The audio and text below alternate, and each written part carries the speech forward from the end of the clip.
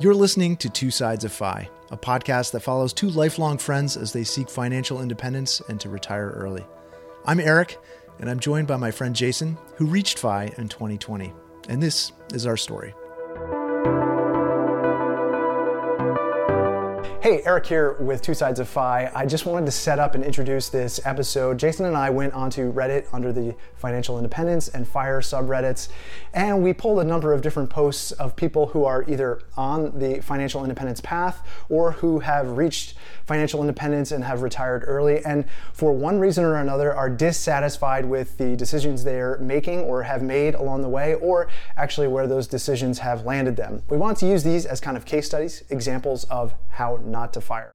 Now, I'm going to do my best to summarize each one of these posts, but if you want to see the full text, be sure to go to either our YouTube channel or our website, twosidesoffi.com, so you can read the original posters' actual verbiage there. No judgment passed. This is simply shared in the same spirit that I think the original posters shared the information, so that others can learn from that situation and so that we can avoid making the same mistakes that they made. So what's the first one here? This one is fairly straightforward and yet very, very common. And I suspect you've talked to some folks like this, even if they're not interested in FIRE. And this is somebody who has really studied the market. They're probably pretty early on their FIRE trajectory, and they are of the belief that they can outperform the market. And so they talk about, doing the research, picking stocks and, outperforming, 20% returns or more. They say they arrogantly ignored the evidence that this volatility they were seeing and capitalizing on would catch up with them. And in fact, that's what happened. It wiped out a huge portion of their portfolio. And they've come to the right conclusion, which is, hey, index funds might be a better strategy. But, how do you react to something like that? Somebody looking at stock picks as opposed to maybe a more tried and true path to, building up that portfolio? Well, first question here is, this person was on the FIRE path, right? They were planning to retire Correct. early. Okay. So yes, I don't think it's actually that uncommon for people to have this notion about the stock market where it is a game. And it's something that I have to know a lot about in order to play in the game and also to win from that. And I think part of that discussion, if I remember this correctly, is that they really thought they could do better than standard index funds, right? So it's not like they didn't know about index funds. They just they wanted to kind of shortcut that path. And I think I've definitely felt that way. I've thought and invested in crypto thinking, well, this is a shortcut here. There's a lot of upside here. Right. And maybe I'm going to take advantage of that. And of course, I bought pretty near the top of ETH in the past 4 months. And now if I look at where it is today, I think that was a bad move. And so I think we're all prone to thinking we can actually beat the market. And, my personal investing philosophy is very similar to yours. And that is index investing, which is like, the most vanilla form of investing there is, but it's actually over the past couple of years felt really good to see that pay off. Have you ever That's right. invested in individual stocks?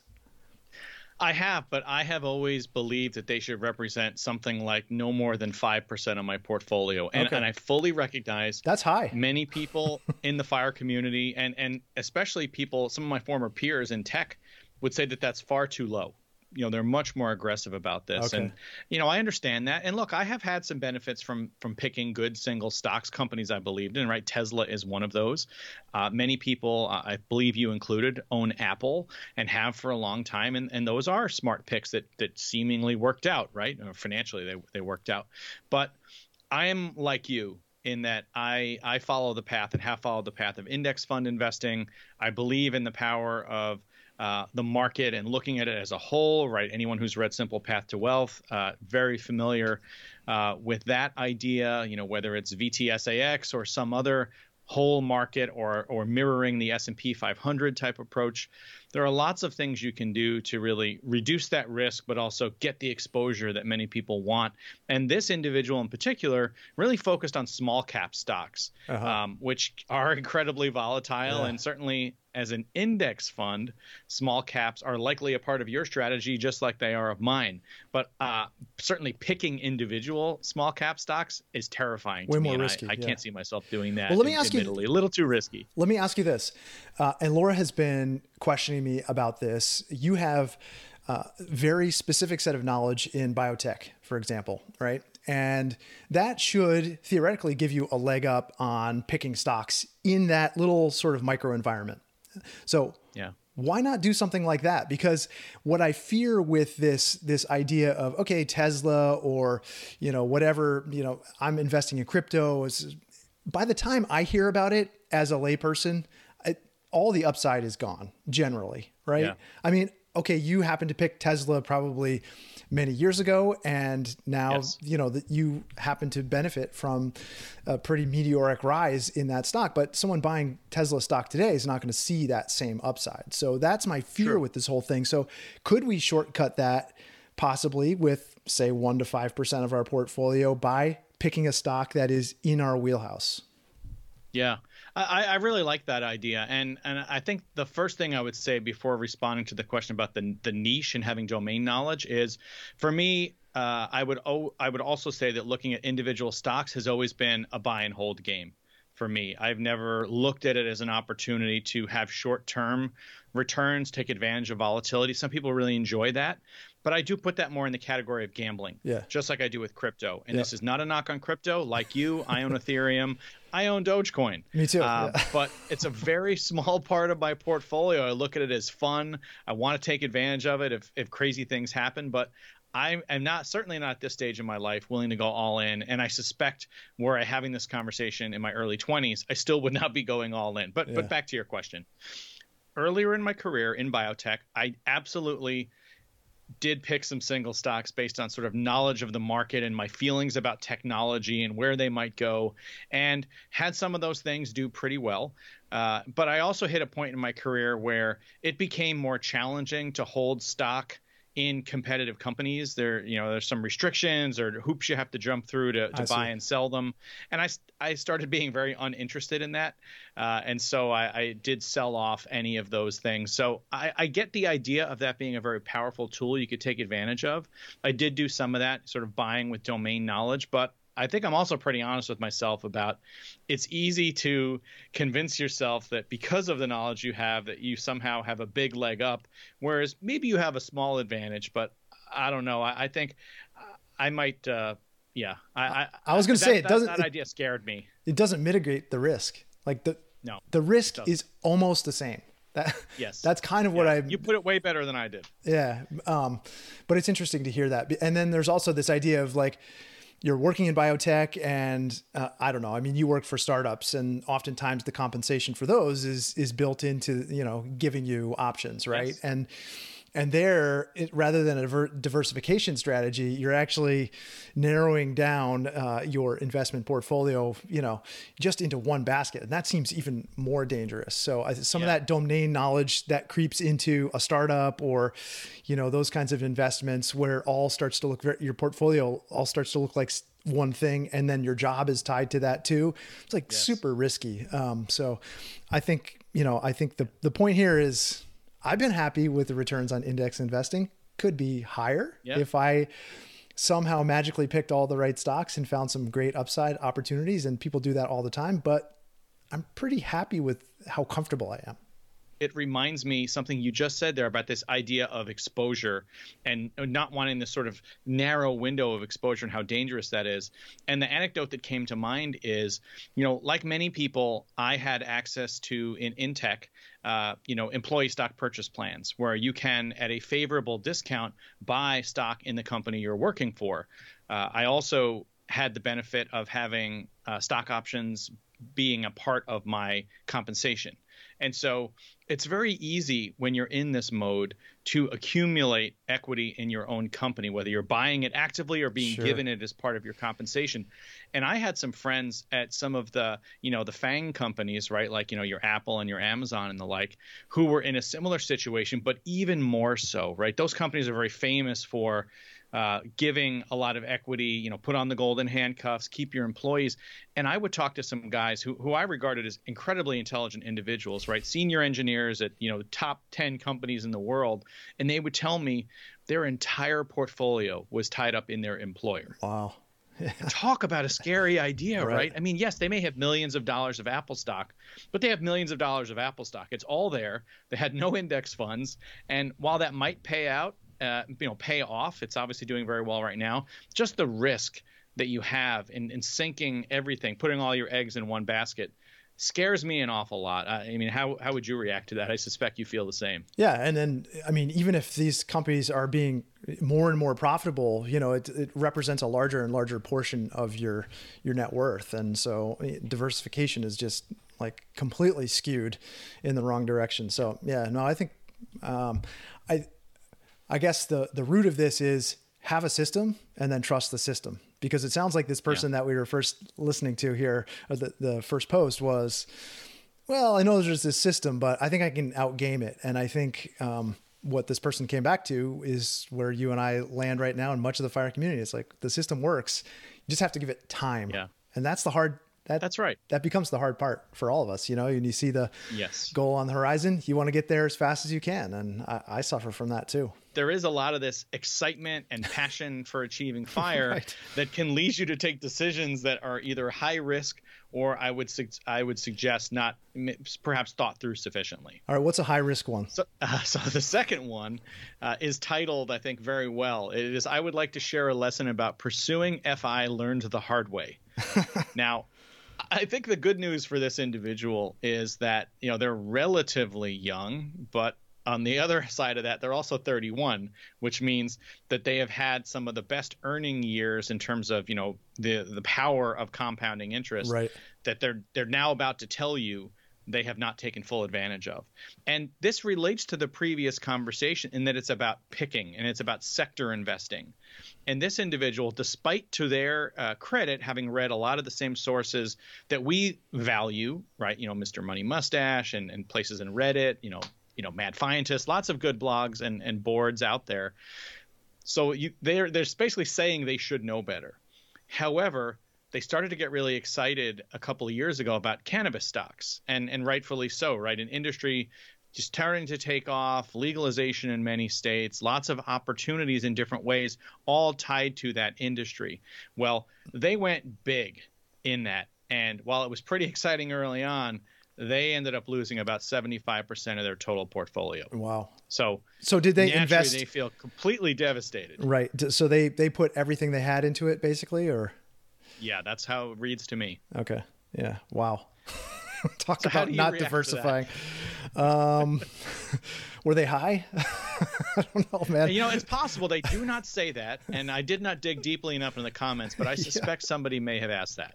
It's so hard to read a post like this. And, for all of you who are listening to the podcast, these are actually on our website. So you can check the website for the show notes. And then they're also as part of the YouTube channel included in the video. So you can read the whole entire post. And my reaction to this is, I just kind of feel bad for this person. Yes, totally. Just because you can see there's definitely this kind of sunk cost happening here. They get to this point and they realize, oh, I should probably be moving out of this. It's not looking good. And they stick with it and they stick with it and they stick with it in spite of, knowledge to the contrary that like, it's not looking very good. And it's basically a start over kind of situation. But the good news is at 31, like this is way earlier than when I discovered the fire movement. So like there still is time and it doesn't have the 88 times over compounding effect that it would in your 20s, but recognizing this in your 30s, like I would do almost anything to have this knowledge in my 30s. Totally. So that's my reaction. Well, how about you? What? Yeah, no. Are you in cannabis at all? I appreciate that. I do not have any specific directed investments in cannabis. Okay. They may be in some of the funds, but I have not purchased any stocks in cannabis companies. I get my reaction to this is a couple things. In addition to what you've said, I think the first is that this is obviously an astute individual. They're very self-reflective. People will read that in the post. I'm sure they're going to do fine. And they did catch this relatively early, depending upon their goals, of course. Right? Well, when did they want to retire? Well, that's true. Good point. The other comment I would make is this to me falls in the category of gambling. And gambling can be a lot of fun with certain really important guardrails around it. But it's certainly when it comes to the level of you're sticking your whole portfolio or 75%, whatever it was in this, it's absolutely gambling. That's not investing. And the returns may be wild and successful if it goes well. But for me, particularly when you have a specific goal of financial independence, retire early, it seems counter to that. to start throwing big chunks of your possible portfolio into things with such high risk. And that's, you're just going to hear that from me again and again. It feels like I'm very conservative, but earnestly, the data are the data. Index funds over time, is the way that many people approach this for good reason, right? It's just a lot lower risk, and the results are proven. Did you ever have a gambling problem? No, I never did. I actually fear gambling. I have a friend who legitimately will give me money to gamble with just so he has somebody to play blackjack with, because I hate putting my own money on the line. As much as I think the game is kind of fun, just that knowing the odds and understanding how math works. Dude, it's just I can't do it. Yeah, when my first job out of college, I got a little scratch ticket habit because I think I was compensating for my displeasure with the job that I had. So every lunchtime, I'd go next door to the convenience store and buy one of those, a couple of those $20 scratch tickets with 48,000 boxes on it or whatever. It's I got into that for longer than I should, and so this kind of thing. When you say gambling, it's absolutely what it is. And I know there's a little kernel of my brain that says, oh, you can do this, So I think, I'd be very afraid of that. That's why I like this idea of having a system, following the system. And then I don't have to think about, maybe I could gamble. That was one of the things when I read this, I was like, oh geez, that was like cannabis a couple of years ago. That would have been pretty smart, So yeah. I definitely think we're all susceptible to this, at least a little bit. We are. And maybe one more comment on the whole idea of single stock picks and having a system. One of the companies I was at, was pre-IPO when I joined. I had gotten options. We had gone public, but the value of the options versus what it was trading at by the time I left the company did not make sense to purchase those at all. I would be way underwater, and certainly there was no assuredness about the future of the company, just like any early stage company. Well, fast forward a couple of years, there was a bubble in the biotech sector, and that stock that was trading at a few dollars a share when I left the company was trading at $250 a share a couple of years later. And so this isn't a story about me feeling regret. It's rather me thinking about some of the folks that still worked there, because when I talked to them when this all went down, they were in so many different camps. Some of them had a great plan. They said, my options are worth $6 a share, $11 a share. When they hit to 50, I have a sell order in place. Or when they hit to 75, I have a sell order in place. Lots of people didn't have that. Yeah. And they watched it go all the way up, and they kept holding, and it just came crashing down, as so often happens. You hit your peak, but then, there's a precipice. That's a great, I love that story. But do you have that set up for any parts of your portfolio?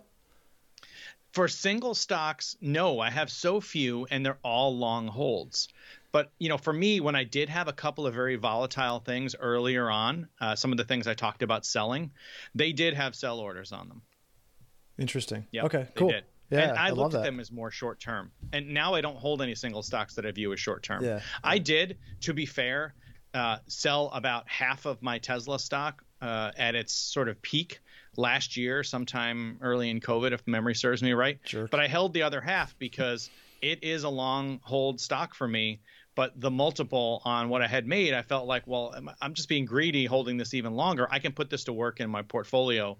And so I did choose to do that. And, was past, short-term capital gains by that point. So to me, it made sense. But those are all individual decisions. But yes, I have used, basically circuit breakers before to decide, to not have to decide when to sell things that are higher volatility. I love that. Yeah. And it'd be interesting this isn't part of this conversation, but interesting to think about, okay, what other circuit breakers can you put in place if we're thinking about developing systems for, just ordering your financial life? That's kind of interesting to think. So there's a couple of these that fit into the same sort of box, but the wording on them and actually the titles on them say so much similar, but they stated it a little differently. Why don't you get into these next two? Yeah, absolutely. And these are two more pre-fire cases. Yep. So the first post is titled, "I feel like a chump for investing in my future at the expense of the best years of my life." And the second one is, "A word of caution, you can overdo anything,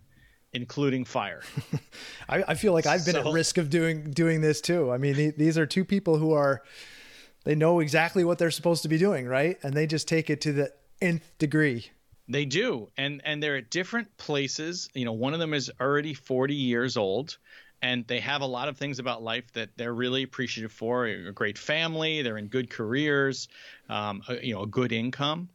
And the second individual, perhaps they are earlier. They're in their late 20s, 28 years old, but both of them are saving a very high percentage of their income. The second actually states it as 80%.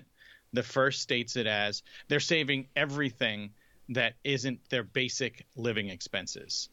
And both of them describe themselves as being unhappy, even miserable. There are some expletives in there about how much they hate it.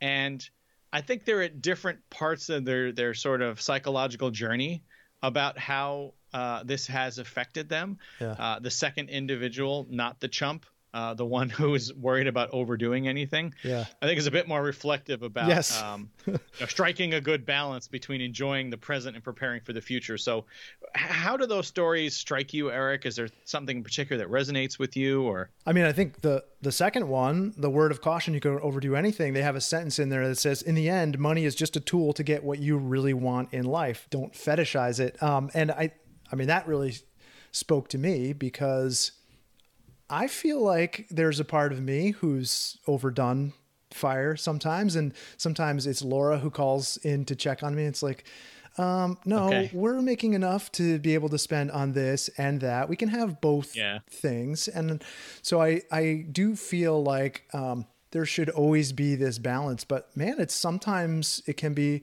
difficult to maintain. I think last year, when I was really getting into the FIRE movement and really figuring out the investing plan, getting the financial house in order, because we couldn't travel and spend money on a lot of things, man, that felt super easy to do. But now that we've been traveling again and we have things to spend money on and, activities to do, there's a part of me that's saying, well, this is just going to delay the dream. So I see that in both of these posts, and I feel, I definitely can sympathize with that. Have you ever felt yourself like you were too hard on the FIRE path and someone else called you on it? The risk for me is actually more post-FIRE. I think pre-FIRE, I was pretty reasonable. I think. But I mean, you guys had you pared things back, right? Yeah, I did pare things back, and I don't mean to give myself too much credit here. I think I also didn't spend the earliest parts of my FIRE journey reading some of the material that's now available, which can really force, it can allow you to put a lot of pressure on yourself. Well, if you're not hitting the percent savings rate that this blogger is hitting, well, you're not going to get there as fast. And like I could clearly do more here. So maybe having less knowledge and less influence on me let me not go there, because honestly I think I'm really prone to that stuff, to internal competition and feeling like, well, I can learn from all this information out there, and doing the same thing will clearly get me there. But at times, sure, but I think especially earlier in my FIRE journey, maybe I was more apt to be a little more liberal with that stuff than I was a little later. It changed over time for me, for sure. But I think here's another thing, like when you start to earn more, you feel, I don't know, this is how I felt. You feel not obligated, but you feel like you've earned the ability to spend more on things. And there is a internal conflict there. Like, well, geez, I mean, is everything delayed gratification? Do I really have to wait another 10, 15, whatever your FIRE date is in the future? That can be really hard to look at from a longer time scale. And I wonder if the bucket strategy that you employ wouldn't help someone in this, position to say, okay, this is my current life bucket. And like, you actually have to dedicate some spending to today, because what's the point? I mean, tomorrow's not promised or guaranteed. So it's I think this is a worthy reflection, and I think we can all fall into this camp. And man, this one person sounds pretty unhappy with that life. So I have to question, is actually reaching FIRE going to satisfy this person either? It seems like the operating system here needs a refresh. Yeah, I like the way you put that. And this theme is going to come up again with some of the post-FIRE people in some pretty concerning ways, to be quite honest with you. And this whole idea of what is your why, right? Why do you want to achieve financial independence? Right. It's not a means to an end. You still have to live. And, if you're wired like me, I'm pretty sure I get one go around while I'm still vertical on this planet. And so I do want to enjoy it. I'm a firm believer in delayed gratification. I talked about in an earlier episode about the series of really awful cars I purchased, several of which you made very pointed remarks about how crappy they were. This person has an awful car too, man. 10 to 15-year-old car. They do have an awful They car. don't like it. Unlike you. To your other point, when I hit 40, right around then just happened to be when, Tesla Model S was available. And so, yeah, I bought one. So I delayed it for a long time, but I didn't wait until, post-fire to make a lavish purchase. I did do it earlier. Now, I still argue that it was financially irresponsible, but I get All right, don't go there again. As your salary goes up, you're going to spend, right? Have you seen the Playing with Fire documentary? Yes. Okay, so do you remember the point at which that the couple in there, the wife is having to give up the BMW? Oh yeah, that's right. Yeah, I do remember. And they get like they get like a Honda or something, like a safe car or responsible car. And you can tell the whole time she's just like, I know I'm supposed to be doing this, but this is not making me happy. And it's just, I think it may not be the car.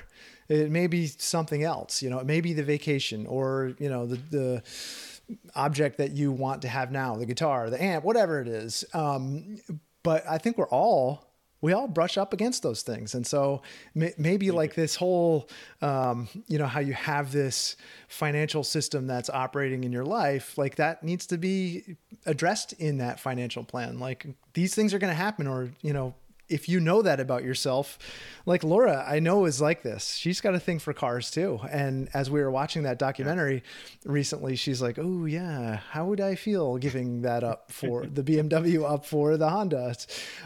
So I think we're all kind of prone to this. For sure. I think it's easy for us to sit here and just look at someone else's stories and say, be judgy. And that's not our intent at all. But I think irrespective of that, I believe our conclusion lines up certainly with the second individual in this series of posts, and that it's about balance, right? You do have to take care of yourself, your family, your needs in responsible ways so that you can get to this goal that you've set for yourself. But you can't sacrifice all of the enjoyable things in life to save every last penny. People do make that decision, but I have to wonder at what cost. And, I think that's worth considering carefully and revisiting. Are my goals still the same? Do I have new people in my life now? And is this lifestyle really great for all of us? Right. And I think thinking through that is vital. If you feel like you have to save that amount, maybe what you're saving for in the future, like maybe just downscale the life. I mean, they don't say what their spend is, but there's lots of different levers you can pull here. It's not just how much you're saving. It's also about, equally about what you're spending. So like there's a couple of different things to look at, I think, when it comes to evaluating this. And I mean, if someone says, quite frankly, I'm unhappy with my daily life, to me, that's like hair on fire situation. That's something to fix immediately rather than save for something 30 or 40 years in the future. That's right. Yep. We're on the same page. Cool. Well, this is boring because you and I are just on the same page about everything. What can we disagree on? Eric, this one, I think this is very different from the other pre-fire ones, but I think you reading some key bits from it is probably really important. This is brutal. So this one is titled, Does Anyone Else Resent Their Significant Other for Not Being a Fat Fire? And you'll remember Fat Fire is anything 5 million plus. So we're talking about a lot of money here. About a year ago, I started to date a girl who is really special and the only person I've ever dated that I could see myself marrying. As we get deeper into this, the fact that this person is saying this is just laughable. And they're 27, not 15. However, she's not ambitious like I am. She's not lazy by any standards. In fact, she makes enough to pay her own way at her current level of living, with emphasis. But she's been working for the same corporate job since she got out of college, is content with her minimum raise of 5% every year, and she doesn't really care to see growth in her role or to get promoted. So now this person wants to level up their lifestyle. And now realizing I'll need to support her to some degree, I start to seriously resent her. Yeah. Nice guy. Let me be clear. I'm not talking official marriage, but it seems unlike you can seriously date someone without some level of merging of finances. even something as simple as a vacation. I could go by myself to 3 countries for 5K, or I could take both of us to 1 country for 5K. And he's feeling like he's sacrificing everything, and then he's trying to achieve this elevated lifestyle. And she's just basically freeloading. So, I mean, there's some obvious reactions that I have to this, but how about you? Well, I like how it ends. He's like, he's asking for advice. It's, hey, other Fat Fire folks. This is a Fat Fire person, right? So we're talking 5 million plus probably in total portfolio. Says, how do you rationalize this? I'm at a really tough crossroads right now. I would appreciate advice or anecdotes. What did you end up doing? Do you regret it? Dude, set this woman free. This poor woman. I hope. I mean, my advice to this guy, now he wrote it, this is not too long ago, right? This was a month ago. I would say set this poor woman free. Let her know how you feel. And I mean, if he actually came clean and was honest with this person, do you think she'd be sticking around? It seems hard to believe. I doubt it. Unless he's much more of a gem than this post is making him out to be. He should just go to the 3 countries, by himself. Just go by yourself, dude. Yeah. How much fun is that? That sounds amazing. Yeah. I mean, this one just screams to me, what are your priorities in life? This is a lot bigger than fire, right? What do you aim to do? What is your purpose? Is having, strong relationships with people you care about part of it?